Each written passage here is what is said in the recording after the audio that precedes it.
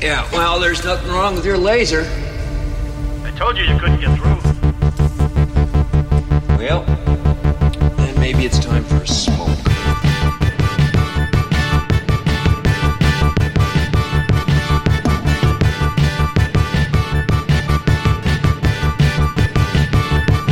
Mullets and Memories, a MacGyver podcast about MacGyver. Season 5. Bees! What is that stuff? Plastique. Silly putty with a bang.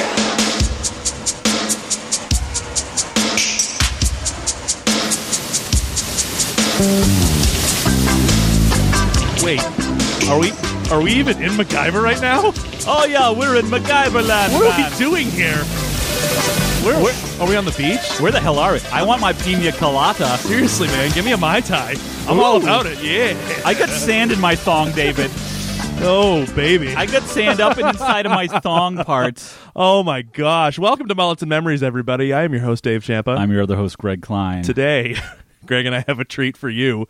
We'll be talking about episode 86, which is season 5, episode 3, The Black Corsage. Now, before we get into that, Greg, want to apologize to our listeners.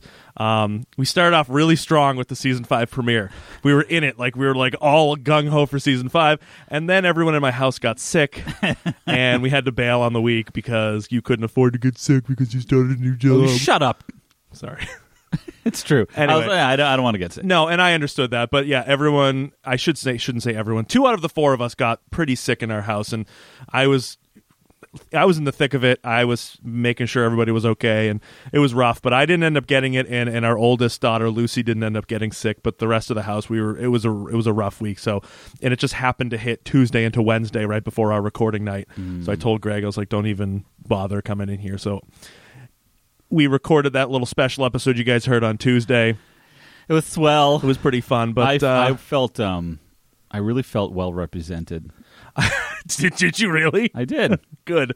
But I have to say, I don't like missing a week because we've been doing this so consistently. It throws me off. Oh, it ruins my week. I get really sad if I miss a week because not only because we've now watched these 2 episodes over a week ago, because it's really hard for our memories to kick back in, but also just because I like watching these episodes every week. I like watching 2 a week. So we watched these 2 a week and a half ago, and then I watched nothing. Yeah. So I just feel like now not that we've lost the rhythm, but I definitely feel off when we miss a week. So I'm glad we're back. I'm glad you're back. I'm glad Thank you. everyone in my house is feeling better this week. So I think we're ready to get into that. But before we do, as we had discussed in the season premiere, Greg and I are doing this new thing during the show where we talk about movies. Anytime we've seen a movie that happens to have not maybe a principal actor, but also a guest actor in the series, we're going to chat about it for a few minutes. So now I found one. It's from 1980. It's a very obscure Walt Disney picture called The Last Flight of Noah's Ark. Have you ever heard of this movie? No. Okay, it's got Elliot Gould, Ricky Schroeder when he was really, really young. And the basic premise is he is a pilot. Elliot Gould is a pilot on the run from a bookie because he owes them tons and tons of money. So he has to find out a way he's got to figure out how he's going to get the money. So he gets on this flight with this woman who is she's a missionary, and she's delivering all these animals to an island. Yeah, okay. And so that's where the Noah's Ark thing comes in. So they put all these animals on the plane, and the 2 kids stow away, and the plane takes off, and then they end up getting off course, and they crash land on this island that just so happens to be inhabited by 2 men who still think the Korean War is happening, and they're hiding out in the woods. They built this hut. It was a pretty, I mean, for the 80s, it was what you would expect. Everything gets tied up very neatly. So yeah. The actor that was in this that ended up showing up he's only in about 15 minutes, the very beginning. His name it's Dana Alcar, was our good old Pete. Oh. Basically, he plays a character named Benchley, who's the bookie Benchley, who's the bookie looking for the money. His name is Mr. Benchley. He's the guy who comes into Elliot Gould's apartment in the very beginning. He's like, "Where's my money?" It's like the scene in Big Lebowski. Where's the fucking money, shithead? But obviously, it's a G-rated Disney movie, so he's just trying to get the money, and they end up beating the shit out of Elliot Gould. And so he's in like 10 to 15 minutes of the opening, and that's it. But it's 5 years pre-MacGyver, but it's basically like watching Pete Thornton try to play a bookie because he's trying to get money from one of his guys. That's pretty fun. It was fun. I mean, I probably could have shut it off after that, but it was a good movie. I enjoyed it. I had fun watching it, and it was interesting seeing Dana Elcar in something other than this, since we've now watched him do this for 5 years. Oh yeah. So it was interesting to see him. But yeah, he's basically, I think he's the one. He's a one note. I've never seen him in anything else, so I hope that I'm proven wrong if I ever see something that he does again. What did you watch that had somebody else in it? So I watched this weekend. I watched a movie called Inner Space from, I believe, 1988, 87. Is that the one with Dennis Quaid? Yeah, starring Dennis Quaid, Martin Short, and Meg Ryan. They were the main characters, pretty much. So basically, it's a story of Dennis Quaid, Tuck Pendleton. Yes. Who's this right. kind of oh my God, that's right. washed out, I guess, career Navy pilot or something like that. Gets this crazy job, basically where they've developed this shrink device, shrink him down, and going to put him inside of a rabbit so he can drive around and make sure that this process works. Right. But instead, he gets put inside a Martin Short via his I love this ass movie. and not like in his ass, but stabbed into his ass Like with a syringe. an accidental syringe stabbing. Yeah, all this stuff back and forth. And there are people after Martin Short now because it's got Tuck Pendleton and the shrink ray and all this shit inside of Martin Short's body. Anywho, the character that was of interest to me was Mr. Igo, played by none other than Vernon Wells, who has been in a lot 2 MacGyver episodes so far. Yeah. He played Catlin in the first season. In the heist. And the guy that owned the winery that was smuggling I can't jewels, remember his name, but then I don't remember the episode. Where Pete pretended to be the German buyer of these stolen jewels. Anywho, I recognized him because of his jawline. It's the best. And one thing particular about this character, Mr. Igo, is that he didn't say anything. Really? He had no lines in the entire film. And that he had a detachable hand that could either be a gun or a flamethrower or anything else. I hate movies like that where you see a guy and you're waiting for this moment, like you're like waiting for the big moment on them, and they're like, they don't fucking talk. Right. The last movie I saw where that happened was Dave Bautista, who plays Drax in Guardians of the Galaxy. Okay, yeah. He played like this like head honcho, like this head henchman in Spectre, the James Bond movie. Yeah. He has one line and it's one word. And then, spoilers for those of you who haven't seen it, dies. I think. But I was like, really? That's it? Yeah. And then he's gone. And I hate when that happens. It was, yeah. So he didn't have, his character really had nothing to say anyway. He was just supposed to look like an imposing presence. Yeah, he's kind of goofy, but it Maybe. was great. It was great. That's awesome. Do you remember? Okay, anybody seen Kentucky Fried Movie? Yes. The guy in the Fistful of Yen. I forget the guy's name with the detachable hand. Oh yeah, I can't remember his name though. I know what you're talking about. He had all the different attachments. It was just like that. Okay, gotcha. Yeah. Oh man. All right. So, what do you say? Should we get into it? Kron. I don't remember. Anyway, yes. It's been a long time Let's since get I've up seen and it. inside of this episode. All right, let's get into it. Season 5, Episode 3, The Black Corsage. So, we open up with that Cajun Jamaican music we hear in the car. It's a car wash, and we see this like old school classic truck being washed, and we hear the music, and we see MacGyver like he's waiting outside, and we see the truck come out of the car wash, and this guy gets out of the truck. And he's got like dreadlocks, he's got sunglasses, and he's like, "Hey, MacGyver, what kind of a car you driving here? This is a piece of it's a hunk of junk. No woman is gonna love this kind of car." God, what are you doing? That's my best Jamaican accent. Excellent, spot on. And this guy's name is Chauncey. Apparently he knows who MacGyver is. He's got like car wash coveralls and this huge hair. Yeah. And so MacGyver's like, no, I'm not getting rid of this car. This belonged to my grandfather. I'm not going to do that. And Chauncey's like, well, I'll buy it from you because you're never going to attract any women in this car. Oh my God. Yeah, it is it's Grandpa Harry's car. But it's the same model truck, but it's been completely repainted. Right. Yeah, he redid that's what I said. Wow, okay. He redid the whole truck. He's I like, just caught that. This belonged to my grandfather. And Chauncey's like, yeah, well, it's a piece of shit. I'll buy it off you because no woman is going to ever look at you when you're in this car. And MacGyver's like, no, I'm not selling this. And as the scene's going on, we see this woman walk by, and she turns around and she goes, hey, nice car. And MacGyver like gives the woman a once over, and Chauncey just like shrugs his shoulders. And I want to make a point. So this is when that woman walks by with the music and the dress that she was wearing and MacGyver's shirt and his hair. This is the first glimpse that we can see of the 90s coming up over the hill. Oh, yes, the music. Oh, my God. I'm like, yep, 1990, right around the corner. It literally is right around the corner because this episode aired October 89. So we're like 6 to 8 weeks away. Yeah, like these kind of like weird laser bright colors are starting to pop up. The pastels are starting to transition into this more like super hyper crazy color. Yeah. So we never see Chauncey again. And we cut to a woman named Sophia Parker, and she's walking her dog, Frog. What? She's walking her dog, Frog. Wait, her dog's a frog? Her dog's name is Frog. Wait, why do you name a dog Frog, Dave? I don't know. She's Bulgarian. Does that help? No, it doesn't.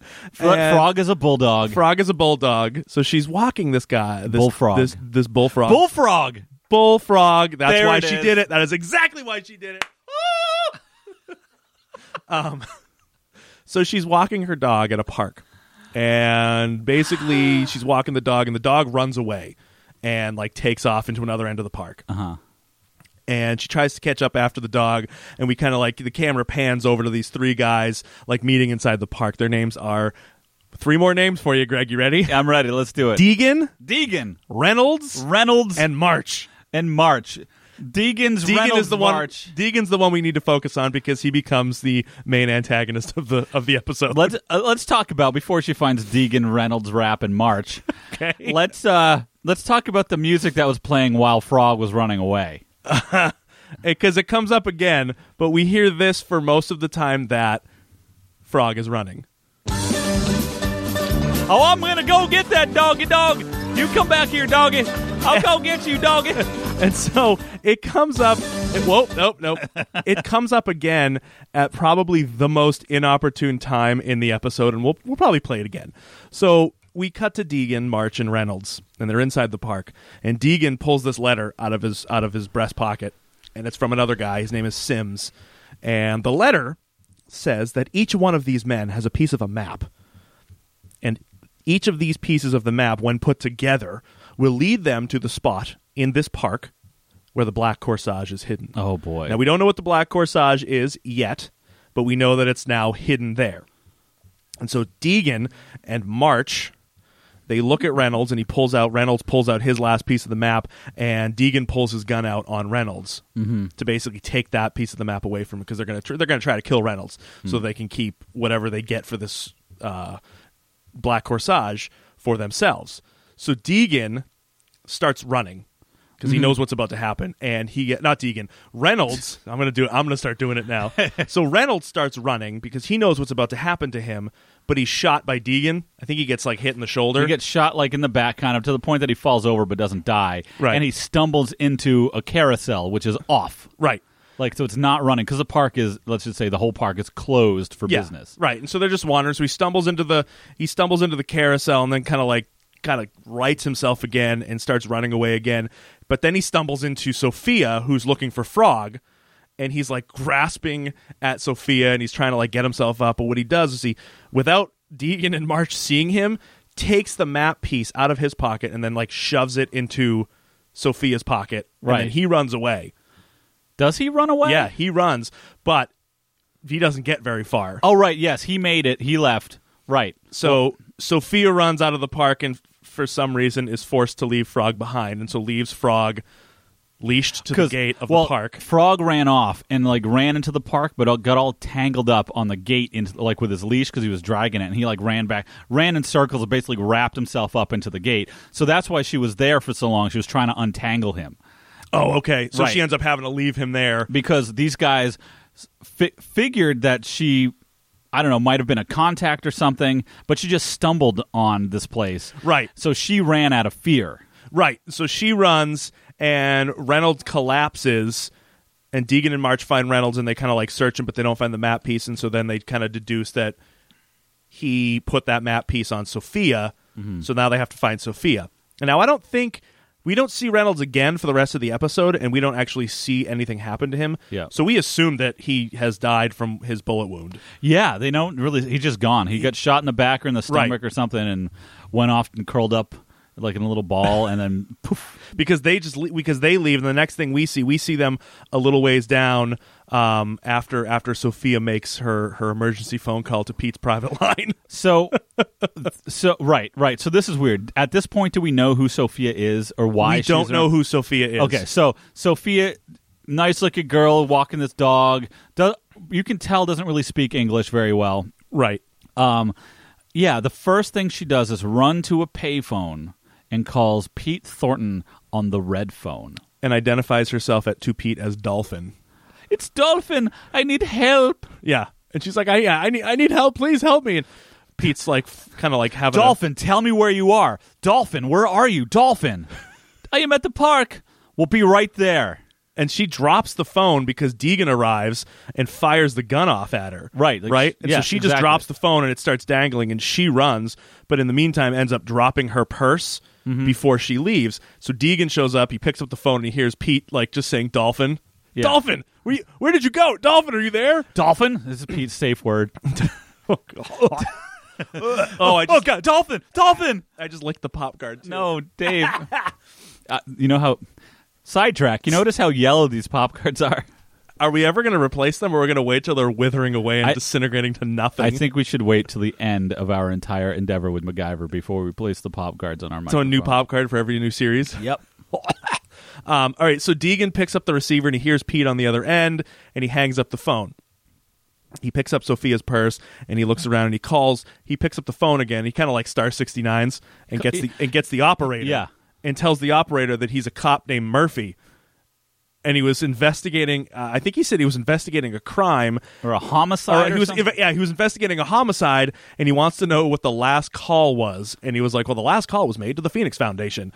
And I'm like, wait, so the operator didn't try to verify that there was a crime being committed and that a cop named Murphy was just she's like, yeah, no, that was a Phoenix Foundation. Hi, yeah, Phoenix Foundation, yeah, DXS number, blah, blah, blah. I need you to get what, like MacGyver did in one of those first episodes. Yeah. Like, you didn't, like, I can't believe that that's not protocol. Like, if somebody calls saying they're a cop, wouldn't you try to like, sir, please hold, we're going to verify that there's a situation happening, right? Like, wouldn't you try? I don't know, yeah. I don't know. It just seemed a little weird that she was very willingly like, yeah, no, whoever that was called the Phoenix Foundation. Here's the number, DXS number.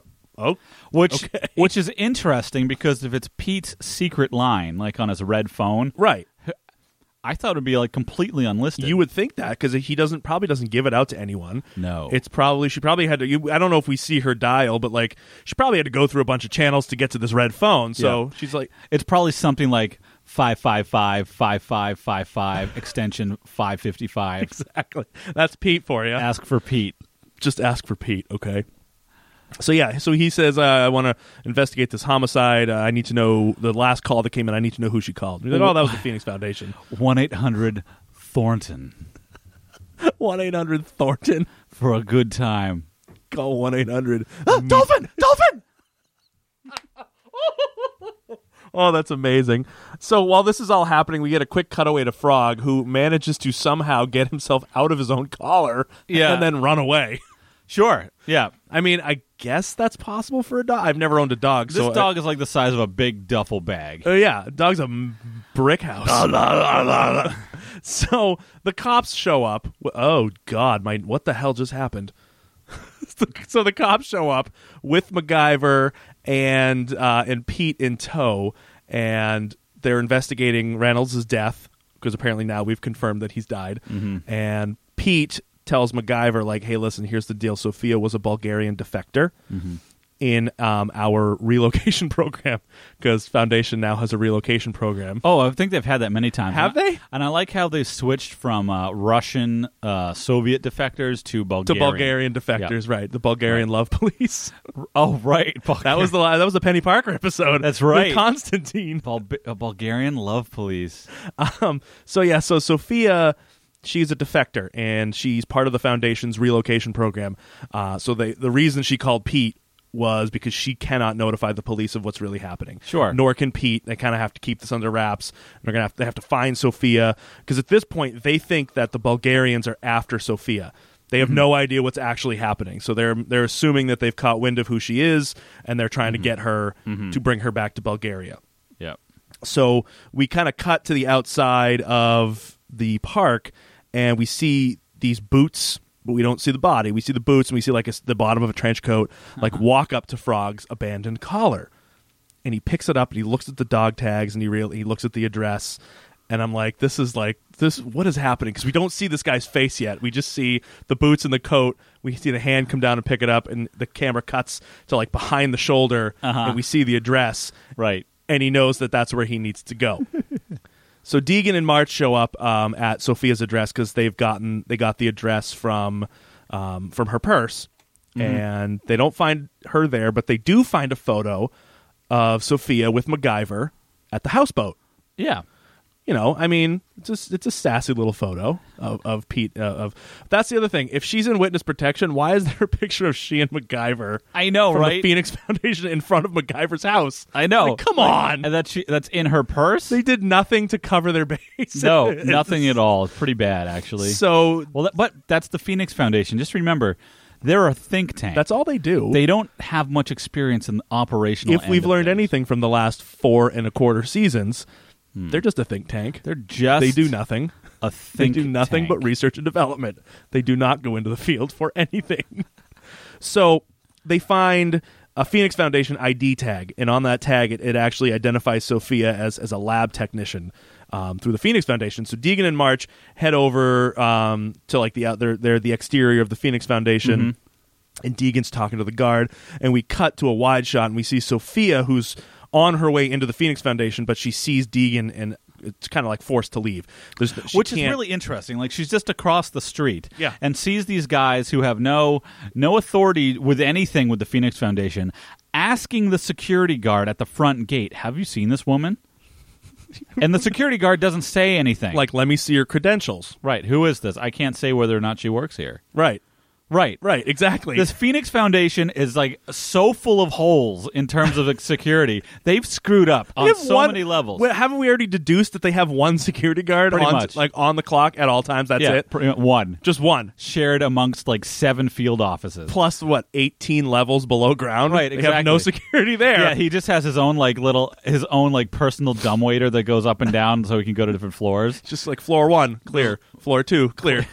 All the way down. So I don't know. Meanwhile, cars are driving into the parking garage and he's gone. This is what frustrated me. She's standing out there in the wide open, like across the street from the Phoenix Foundation Western Division. Like, she's, of course. And the thing is, she just stumbled on it. That's what it looked like. It looked like she was walking down the street. Oh, absolutely. Oh, look.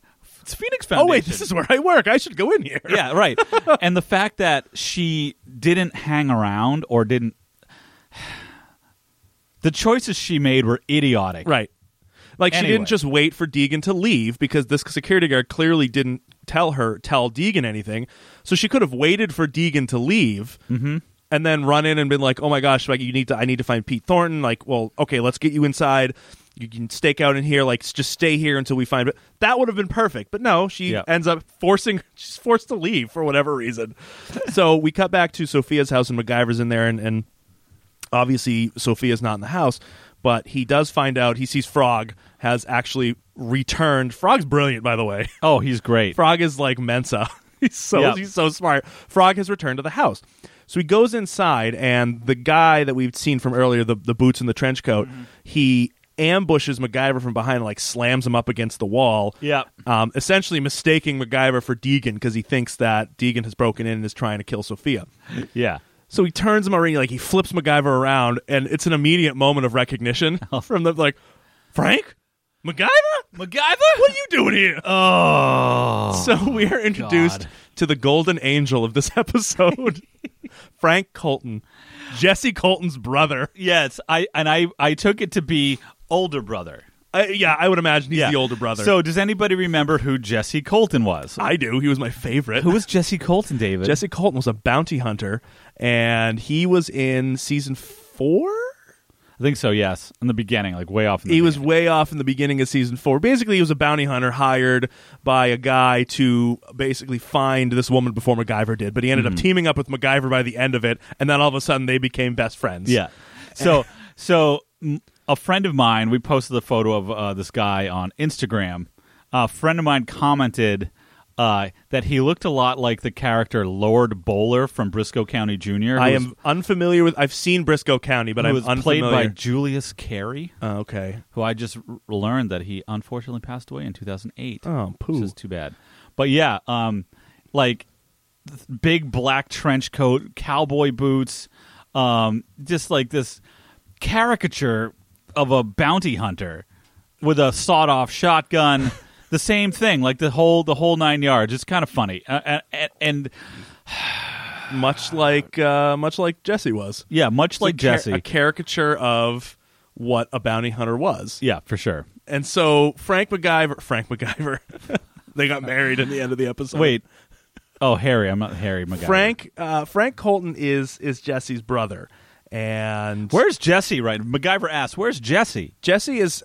I don't know if he's still in Hawaii from the season 4 episode or if he went back. No, but apparently Jesse is.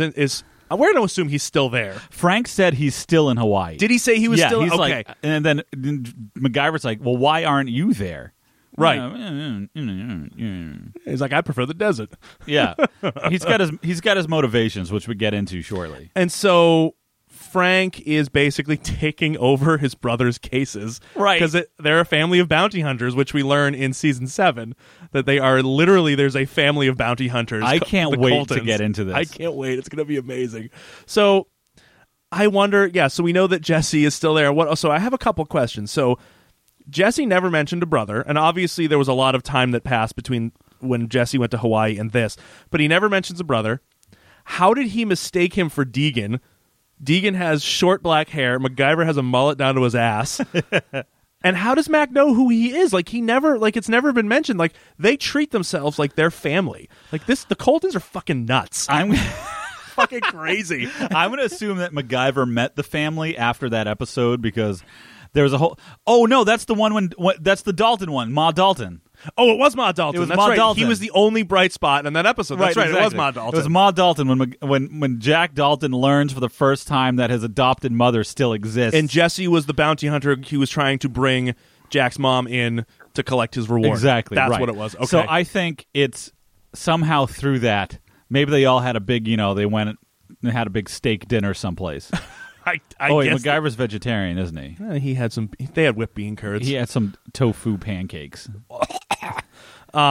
So Frank is working on his brother's case. Basically, that's what the family does when one goes down and the other one's like, I got you, brother. So Frank tells MacGyver, he's like, listen, you have no idea how bad of a man Deegan is. Like, you really don't understand this. And Frank mentions this map of the Black Corsage, and MacGyver feels like he'd be a really good asset to have if he knows what's going on. So he does. He takes Frank along to assist, and they also bring Frog with them. Of course they do. Frog is along for the entire rest of the episode. But this is interesting because right off the bat, Frank says that he's allergic to dogs. Right, because he sneezes within seconds. Yeah, and then Frank, MacGyver, and Frog all hop into the front of MacGyver's truck, and right. Frank isn't sneezing at all. He's fine. No, I don't think he sneezes again. Maybe one more time over the episode. I don't think so. So we cut to March going to a telephone station, like a switchboard or switch station, and he basically gets in there and he taps Pete's private phone line. He taps the red phone. How? I don't know. So they know what telephone exchange facility to break into, and they know exactly how to tap an unlisted secret Phoenix Foundation phone number. They knew exactly what they were doing. Oh, they're professionals. They are, of course they are. They're idiots. So he calls Deegan and he basically updates him and tells him, like, hey, listen, like, the Phoenix Foundation, like, we're involved in a pretty high security situation here. Like, we need to tread carefully over this. Just kind of like watch what we're doing here. So Mac and Frank go to the Phoenix lab, and they're now chatting with the same security guard who's like, oh yeah, no, I know Deegan. He was here a little while ago, and so MacGyver checks in with Pete, And Pete has checked with his contacts because Pete's got contacts all over the world. And Pete's like, listen, nope, I'm confident. He's like, the Bulgarians, they are not involved. They are not the ones who are they're not trying to get Sophia back. It's not them. And at this point, we see Mac on the cell phone. He's on a sexy-ass cell phone, like the big, blocky gray cell phone with a 4-foot antenna. Right, and the battery is like 2/3 of the weight. The battery's like slung over his shoulder. I think this might be the first show of a cell phone in this series. Well, like a detached one like that, not a car phone. It might have been. There have been plenty of car phones and stuff. Right. This seems like the first handheld cell phone in the series. I might be mistaken, but it's the first one. It's the first one I've noticed. Okay, vividly remember. It's the first one I noticed. David, it's okay. Anyway, so MacGyver and Frank are like eating they're at an outdoor diner, and they're just like they're chilling, they're talking, and he finally tells Frank like what's going on. I love Frank. Like, he's such a loudmouth bastard. He just screams at the dog. He's like, "Who asked you for help, frog face?" And he's like screaming at all the people around him. He's screaming at MacGyver. And he finally tells Frank what's happening with Sophia. And so basically, the story goes that Sophia's dad wrote a pro-democracy book way back, I don't know how long, and the dad died under mysterious circumstances. So Sophia tried to publish said pro-democracy book, which was now then caught wind by Bulgarian mafia, whatever you want to call it. So MacGyver had to get her out of the country because of that. Okay. And the foundation set her up with a new identity. Now I'm thinking to myself... So I'm just going to say, my new identity is Dolphin. Hello. Yes. Like a single word. Dolphin. Dolphin. Like MacGyver. Yeah. Sorry, that was completely out of the blue. Yes, David. I kept thinking to myself this time, I'm like, this would have been a cool episode. Like MacGyver trying to like get this woman out of Bulgaria. You could throw Frank in there for funsies, but like this would have made a good episode. Like smuggle her out in like a makeup case? Yeah, like a Mary Poppins bag. Like, just shove her into a duffel. Like, get down. And it's like it's a bag like the size of a lunchbox, and it's super heavy. You just can't even pick it up. That is your episode right there. There you go. That would have been great. And he opens it up, and she's just like, oh, he just like zips the bag back up and slides it off a bridge. Can't they try to throw her on like gets checked baggage, and they're like, he's like, no, because he can't make a stink about it. It's like, no, I'd rather carry that. No, okay, you can. Guess I can check it, sir. The bottom of that is soaked. It's really red. Or it should be. It's like, yeah, I guess they can check you as baggage for the entire flight over the Pacific Ocean, Bulgaria to California. You'll be fine. Whatever, you'll be fine. You'll be totally fine. Stay there. Just cut some air holes in the bag. You'll be fine. Right. Not to mention you're going to freeze solid. So Frank then explains to MacGyver that these four guys who we're talking about, it was Deegan, March, Sims, and Reynolds. They hacked a computer security system to try and steal the Black Corsage. And we find out here that the Black Corsage is a necklace. And right in the center of the necklace is a rare black pearl. Yeah. And that's what they're going at. That's the Black Corsage. Corsage. Well, the whole thing, it's like a corsage. It's like, it wraps over your shoulder and kind of down half your chest, and it's just this beautiful thingy. Right. It's a thingy. Right. And so Sims was captured. The other three men disappeared. The Corsage was never found, and then Sims was killed in prison. So now the Corsage is lost. They don't have the piece of the map to find what they need to find, but they know that it's somewhere in Expo Park because of the note that Sims wrote. Which is really interesting. So what kind of timeline was that? I don't know. Because when we find out where the Corsage is... Right. Brings up a lot of questions of how it could have been there. Right. So, anyway. So Sims is the one who hid the Corsage, and he didn't tell any of the other three guys. Then he made the map and divided it into three pieces to make sure that those three guys were not going to, like, betray him. Which leads me to the problem that I found immediately. So Sims creates this map, divides it into three pieces so that they wouldn't find it, but in the note from earlier in the episode, he wrote that each of them had the piece of the map to lead them to the Corsage. Yeah. That doesn't make any sense. Basically, Sims just led them to the Corsage with the four pieces of the map. Right, but they all had it separately. Right, but why would he divide the map into three pieces so that they wouldn't be able to find it without him? You're right. You know what I'm saying? He divides this into 3 pieces so that they wouldn't find it and they wouldn't betray him. Yet in the opening of the episode, Deegan's reading this note that says, "You all have 3 pieces of a map that, when put together, will reveal the position of the Black Corsage." Huh? Yeah, and then what? Wouldn't they have asked, what is this little piece of a map here? Right. Because let's explain the map. It was basically 3 pieces of clear acetate. It's like transparency paper. Right. Yeah. When you lay them on top of each other, they all line up, and it points out one might be the X marks a spot, and the other 2 might have been the landmarks. Right. And you put them all. You put all 4 pieces over each other, and it reveals exactly where it is. But, so this kind of contradicts itself because he's divided this map into pieces so that these 3 guys wouldn't betray him, but the note was like, yeah, so here are the 3 pieces that'll lead you to the Corsage. Like, what? It's like he should have had the 4th piece, right, like in a safety deposit box, right, and he should have swallowed the key. Exactly. It's like, yeah, you want to get the key? Just give me 8 hours and a cup of coffee. Right, exactly. And so we find out that the reason Frank is now trying to track down Deegan is Frank is working for the insurance company, basically the company that has the insurance hold on the Corsage to find it. Mm-hmm. And he's in this for $90,000. $90,000. I thought it was 75. No, you're right. It's he's 90. in it for $90,000. So he's working for this because he's going to collect the money from the insurance company. Mm-hmm. He's going to walk away with $90,000 if he returns the Black Corsage.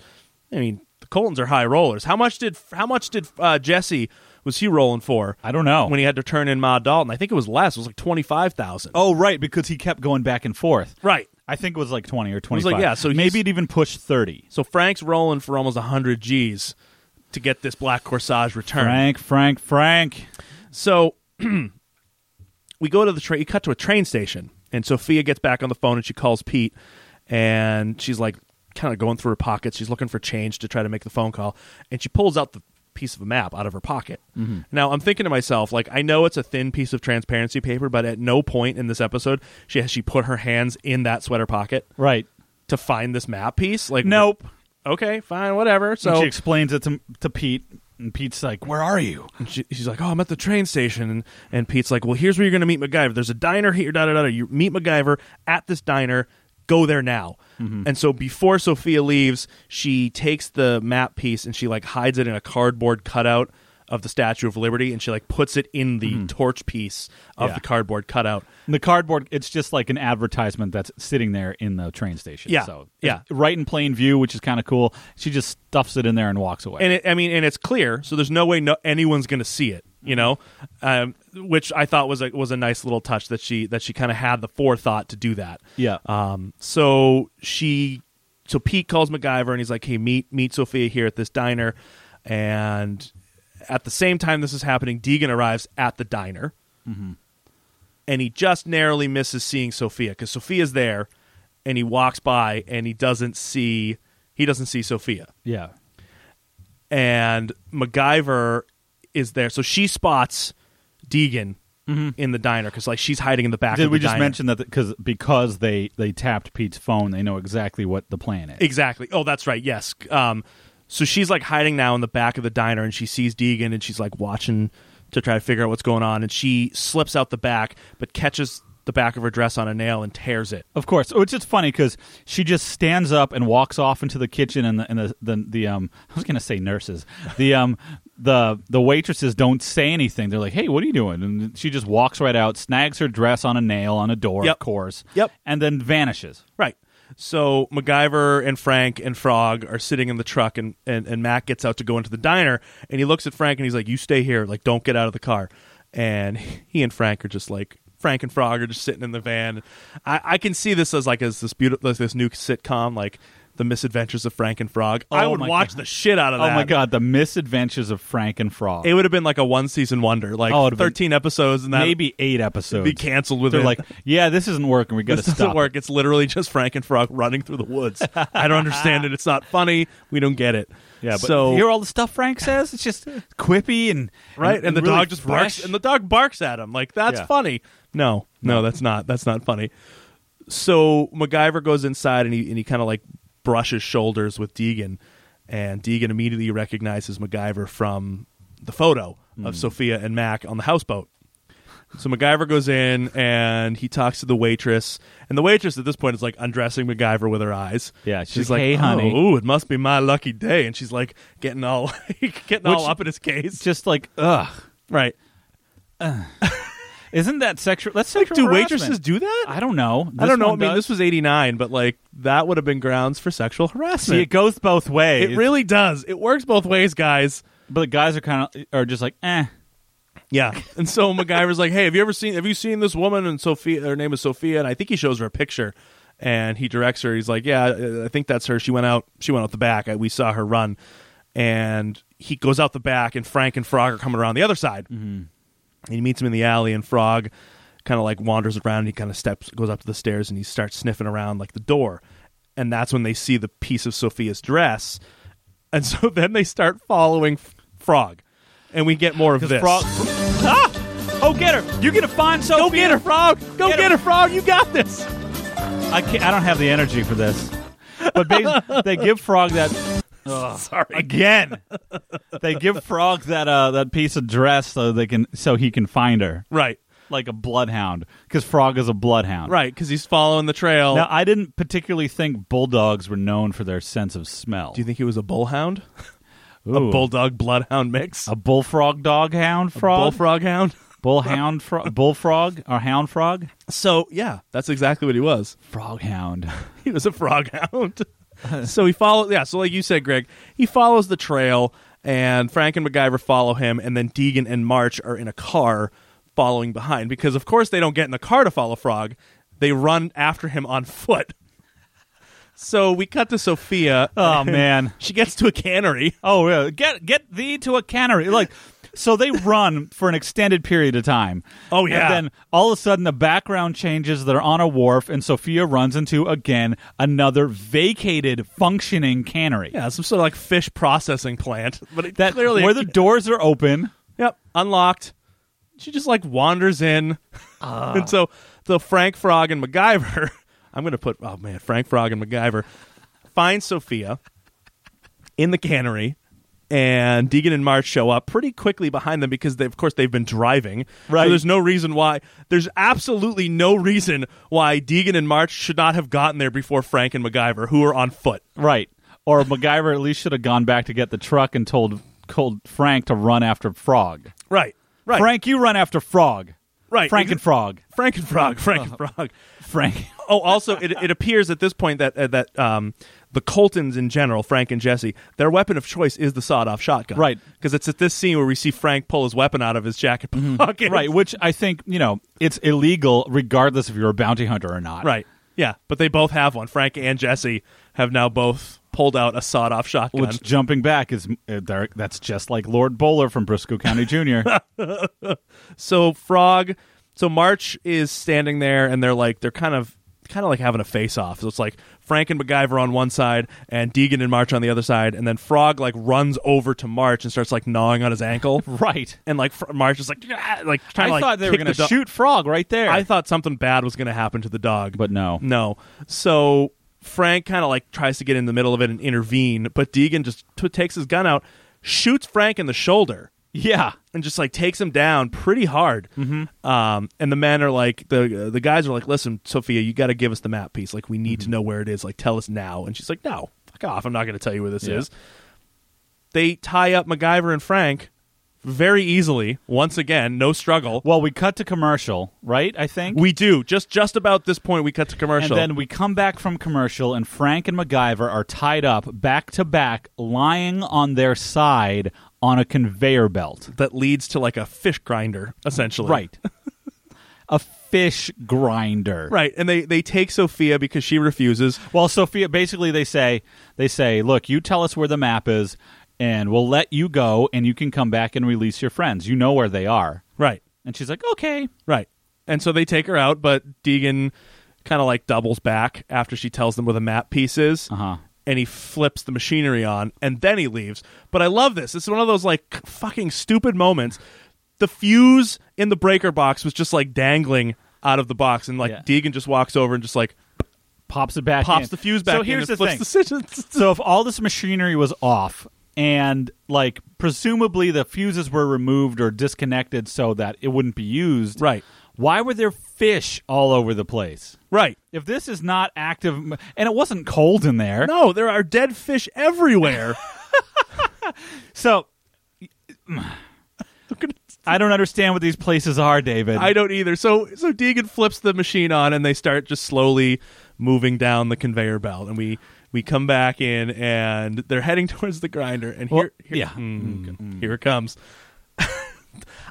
I'm trying to decide if this is the greatest MacGyverism ever or the fucking stupidest MacGyverism ever. Before we get to the MacGyverism, the whole sequence building up to it with Frog, I thought was fantastic. Yes. Oh, so, absolutely. MacGyver and Colton are back to back, tied up, lying sideways on a conveyor belt that's slowly moving towards this big stainless steel shredding auger thing. Yeah. That's shredding fish faces. Yeah. All right. So Frog is on one side, and MacGyver's like, oh, I see Frog. Let me see if I can get him. Oh, basically what he wants Frog to do is get him a hose. Wants Frog to bring him the hose that's on the ground used for washing fish guts off so MacGyver can get it and spray the fuse panel to short it out. That's while their hands are tied. Right. He wants Frog, the bulldog, to do this. So Frog's on one side of the conveyor belt, kind of really can't do it, then disappears out of MacGyver's line of sight, which I think is hilarious. And comes out on the other end, so Frank can now see him. And Frank's like, oh, he's over here now. He's over here now. Meanwhile, they're getting closer and closer. Like, I thought this whole sequence was great. And he's like, Frog, help me with this. And there's a hammer or something. Like, it was a knife. It was a knife. Frog, get me the knife. Get me the knife. Like the dog understands what's going on. Right. And Frog's like, and then Frog disappears again, and he can't see. And MacGyver's like, where'd he go? I don't know. He's gone. Like, everything was relying on Frog. I thought it was hilarious. It was great. And it was completely like just like inadvertent moments, because then Frog ignores Frank again, shocking, and he hits a lever, which basically diverts the path, so they bypass the grinder but go down a chute into a giant bin filled with dead fish. Now, this whole time this is happening, Frank's like, man, I hate fish. I hate fish so much. Like, ever since they got into this warehouse, he's complaining about how much he hates the smell of fish and fish in general. It's hilarious. And they end up in this big, still kind of tied together. So here's where I can't. This is what I was talking about a few minutes ago. Is this the worst MacGyverism ever, or the best MacGyverism ever? Absolute, for how stupid it is. This is the singular best MacGyverism What I does have he do, seen. Greg? So they fall into this big pile of dead fish, like not even gutted, like fish heads, all this stuff. But this one fish, MacGyver sees it. This one fish has a lot of really big teeth. So he grabs the entire fish and starts using its teeth as a saw to saw through the freaking bindings they have, the rope on their wrists. And he cuts himself free using a fish. Using fish teeth to cut himself free. And I remember this because I watched this. You had just watched it, and then you were like just watching me watch it on Google Drive. Yeah. So you were watching my notes. And at this point, I just wrote, oh my fucking God. It's like, I can't believe it. And all the while, like poor Frank has been shot in the shoulder. Right. He's like nursing a shoulder injury. Getting this like horrible like fish brine in his wounds and stuff. Oh God, it's just awful. So they get up, and at this point, like you imagine, they reek like dead fish. Yeah. But it would have been really funny if somebody mentioned it, like, so because at this point they get up and they leave, and they end up going. They head to Expo Park because they assume that's where Deegan and Reynolds, not Reynolds, Deegan and March and Sophia are headed, because they know that the Corsage is there. And it would have been great if like they get there and the smell of the fish gives them away, because they never mention it again. They get there, so Frank's been shot in the shoulder, and I guess he's been like sealed up from the fish oil because they don't go to the hospital, and he's fine. Right. Yeah, I think that would have been hilarious, because they go hide behind like a popcorn stand. Pete's popcorn stand. It says Pete's popcorn. And I was like, I wrote fish popcorn because I'm like, they're greasy and they must be covered in this stuff. So, so we don't know how. Okay, so MacGyver and Frank went to the cannery from that little restaurant. Right. But we don't know how far that little restaurant is from Expo Park. Or the cannery from Expo. Cannery, right. So they're just running all over town. So they arrive in record time. Yeah. Power of fish oil, baby. And like they hide behind the carousel and they're watching. And at this point, March and Deegan have found the piece, and they've put the pieces together and find out that the corsage is hidden in the center of the carousel. Which is amazing. I thought this was cool. That was really, really cool. Anyone see the movie Big, where the genie thing? Yeah. Something kind of like that looked like that in the center column of the carousel. They're all decorated with stuff. Yeah. And there was like a mannequin in there with the corsage draped on it. In plain sight. And they commented on that. They're like, wow, he hid it in plain sight.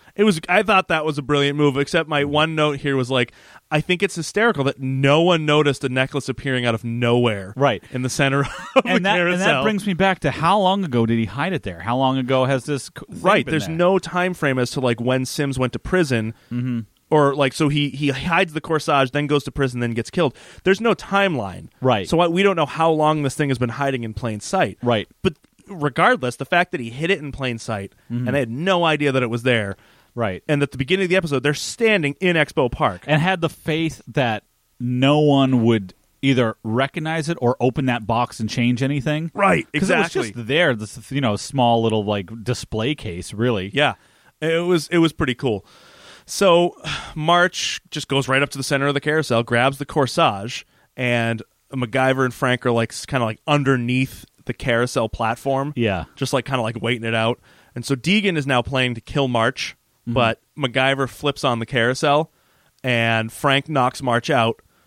And what does he when he flips the carousel on? Does Deegan come flying out of the carousel? I don't remember what happens. Something like that. Like he starts running through the carousel because the whole thing's moving. People get punched. People get knocked out. Right. Blah blah blah blah blah. MacGyver grabs the corsage from March. Right.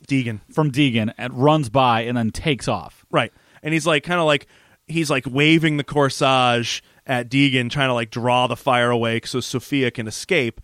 And like MacGyver runs into this. I think it was an arcade. It was called Urban Adventure Arcade. The Urban Adventure Arcade.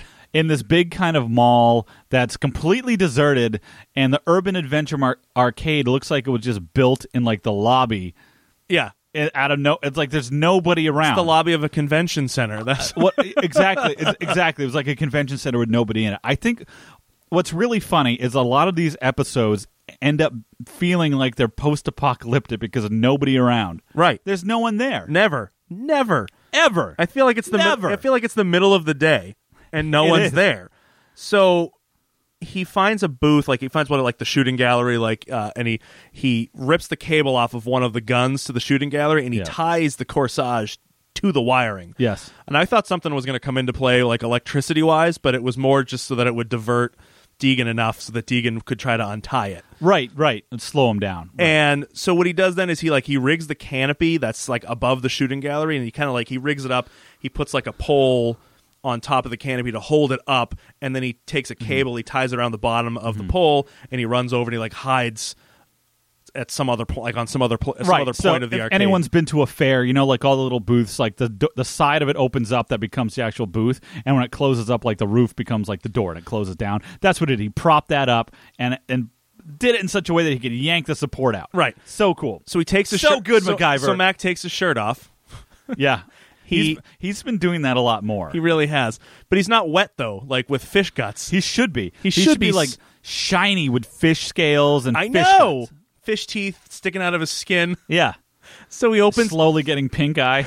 He opens the door to the outside, drops his shirt right in the door, like over the threshold of the door, and then he pulls the fire alarm so that Deegan would have to look, and he kind of looks around to where it's coming from. Which is crazy. Okay, why? Why bother? So why not just be why not just be like, Deegan? Yeah. Over here. Right, instead of just go hide. Pulling the fire alarm, which for Deegan, I'd be like, shit. Okay, so it motivated him to run to find MacGyver because now the fire and police department are going to be showing up. Yep. So lights a fire under his ass, but I would also be thinking it could scare him away. Right. But it didn't, and he ran right up to MacGyver's shirt that was on the ground. He's like, oh, this isn't a trap. That smells like fish. I wish they really played that up more. They should have. So he sees the corsage, and he runs over, and he's trying to untie it from the electrical wiring, and Mac pulls the pole, releases it, drops the canopy down on top of Deegan, which renders Deegan, not unconscious, but stunned enough so that MacGyver can come over, disarm him, and get the corsage back. And coffee. And that's it. And that's it. And we cut to commercial, and then we come back, and Sophia's like packing up her house because she's got to relocate. Right. Dolphin's got to move. Dolphin on the move. And she's like, well, I guess it's time for me to go, but I can't take the dog with me. Right, because it's obvious. It's like if they say a girl and that dog, right. It's like you... It's pretty obvious. So she's like, well, what's going to happen to the dog? And so she leaves, and they're going, well, I guess we're going to have to put it in the pound. I guess that's the best way to do it. And we're met with this wonderful closing line because MacGyver's like, no, I don't want that dog. It's just too drooly. I don't want that thing. And Pete's like, Pete's such a dick. Pete's such an asshole in this point because Pete's like, no, I don't want the dog. It's too ugly for me. I don't want that thing. No way. I'm like, are you kidding me? Yeah. And so at this point, Frank kind of gets wind to what they're trying to do, and we're met with this. You guys trying to con a con. Hey, Frog, what do you say, boy? You want to come home with Uncle Frank? I don't think he understands you, Uncle Frank. Try to be yourself. All right, you lousy, no good excuse for a dog. Get your ugly mug in the car. So Frank takes the dog that he's fucking allergic to. Stock up on the Benadryl, Frankie baby. And that's the end of Briscoe County Jr. And that's... wrong show. That's it. Do you like this episode, Greg? I'm just going to say Christy called it. She's like, Frank and Frog are going to end up together. Of course. She knew it from like... It made complete all sense. the way through. Did I like this episode? Did you like this episode, Gregory? So I had a lot of fun talking about it with you. Yeah. But I thought it was one of the dumbest, most frustrating episodes I have ever seen. And so hokey and goofy that for my mullet rating, I really didn't explain anything. I gave it only 2 mullets. Okay. And the 2 mullets were because of the fish. That's it. Really? I really... no, that's... I really didn't... I thought it was just so goofy. Like these... It was... sitcom quality plot, which is really shitty. And coming off the high of the premiere, right, where it's like dudes searching for the Holy Grail, right, and then you get like, I'm like, what is happening right now? We're gonna go chase a dog into a cannery, and we're gonna, cut ourselves loose with fish teeth and the blah blah blah, blah. And like just this like. Again, too many facets to the story. It just made it unbelievable and goofy. Yeah. I didn't like it. So I'm torn. And I'm still, now a week later after we've watched this, I'm really torn because on the one hand, and I know that you're in a disagreement on this one, but I like the Coltons. I like Frank and MacGyver's repartee. I liked their back and forth together. I'll give you that. Okay. But the bad guys were fucking idiots. Yeah. I hated them. Like, I thought they were so dumb. Mm-hmm. So, I don't know. I'm really torn. Like, did I really like it? But, like, I think Frank and MacGyver were enough with their banter to sort of elevate it above bad episode, but it was way below superior. So I gave Frank and MacGyver a mullet. I gave it a mullet for the fish teeth. And I gave Chauncey a mullet. All right. It's fucking Chauncey. I'm going to bump it up to 2.5. I'm going to bump it up to 2.5 because Chauncey is worth mentioning. All right. So I gave mine a 3. It's a middle, and again, I didn't think it was. Frank and MacGyver really did lift it above that level for me. I just didn't like sort of the overall episode around them. I think the Coltons could have had a really good. And again, I'll be interested to see what happens when the Coltons have their own standalone episode, right? Because I think Frank comes back one more time. So have we met 3 Coltons at this point? Only 2 as far as I know. Only 2? I thought so. Oh, you know what I was thinking? What? Oh, that's terrible. I thought Cuba Gooding Jr.'s character was a Colton. Oh, no, man. No, that was but from, I think he's what was that? That was the challenge. The challenge, right. But I swear I thought he was a Colton, but for some reason, and I know I'm incorrect on that. Yeah. But I know that Cuba Gooding Jr. is back in the Coltons episode as a Colton. I think that's why I'm confused. Interesting. Anyway, 3 out of 5 for me. I thought it was a pretty average episode. I really like the Coltons, and I hope we see more of them with MacGyver. I hope we meet the 3rd Colton and maybe Ma Colton. Okay. Would be really fun to see that. So I gave it a 3. Okay. So mine was 2.5. Isn't great, but Chauncey, like, Every time I hear that word or the name Chauncey now, have you ever watched Wundershausen? Yes. The character Chauncey from Wundershausen. Yes. That's all I can think about because I have the DVD, the box set or the DVD of like season 1. Yeah. And you open it up and there's Chauncey laid out like Burt Reynolds in his Playboy centerfold. And there's a big heart-shaped like fuzzy like oh, that's amazing. thong on him with candles and stuff. And there's Chauncey. Oh, that's great. It's beautiful. Greg, do you want to hear what's coming up in the next episode? I do. All right, next episode is Season 5, Episode 4, Ceasefire. In Geneva, MacGyver is wounded and framed as a sniper in an assassination attempt. But then he meets an American schoolgirl and enlists her help in clearing his name. I can't wait. It's going to be great. It's going to be a great episode. I hope the season's good. I do too. I really do too. So that's going to wrap it for episode 86. If you liked what you heard, please let us know. You can find us on Facebook at Champa & Klein Blow Your Mind. You can find us on Twitter at BlowYourMind14. You can email us, letusblowyourmind at gmail.com. You can find us on ChampaKlein.com, where you can find all of our archived episodes, as well as our flagship show, Champa & Klein Blow Your Mind, and our 24-hour podcast, The 1440. You can also find us on Instagram at Champa Klein. We're posting pictures a couple times a week of various images from MacGyver, the fun ones, the best ones we can find. So that is definitely going to wrap it up for us this week. So for Mullets and Memories, I am Dave Champa. I'm Greg Klein. Have a fantastic week, guys. Well, then maybe it's time for a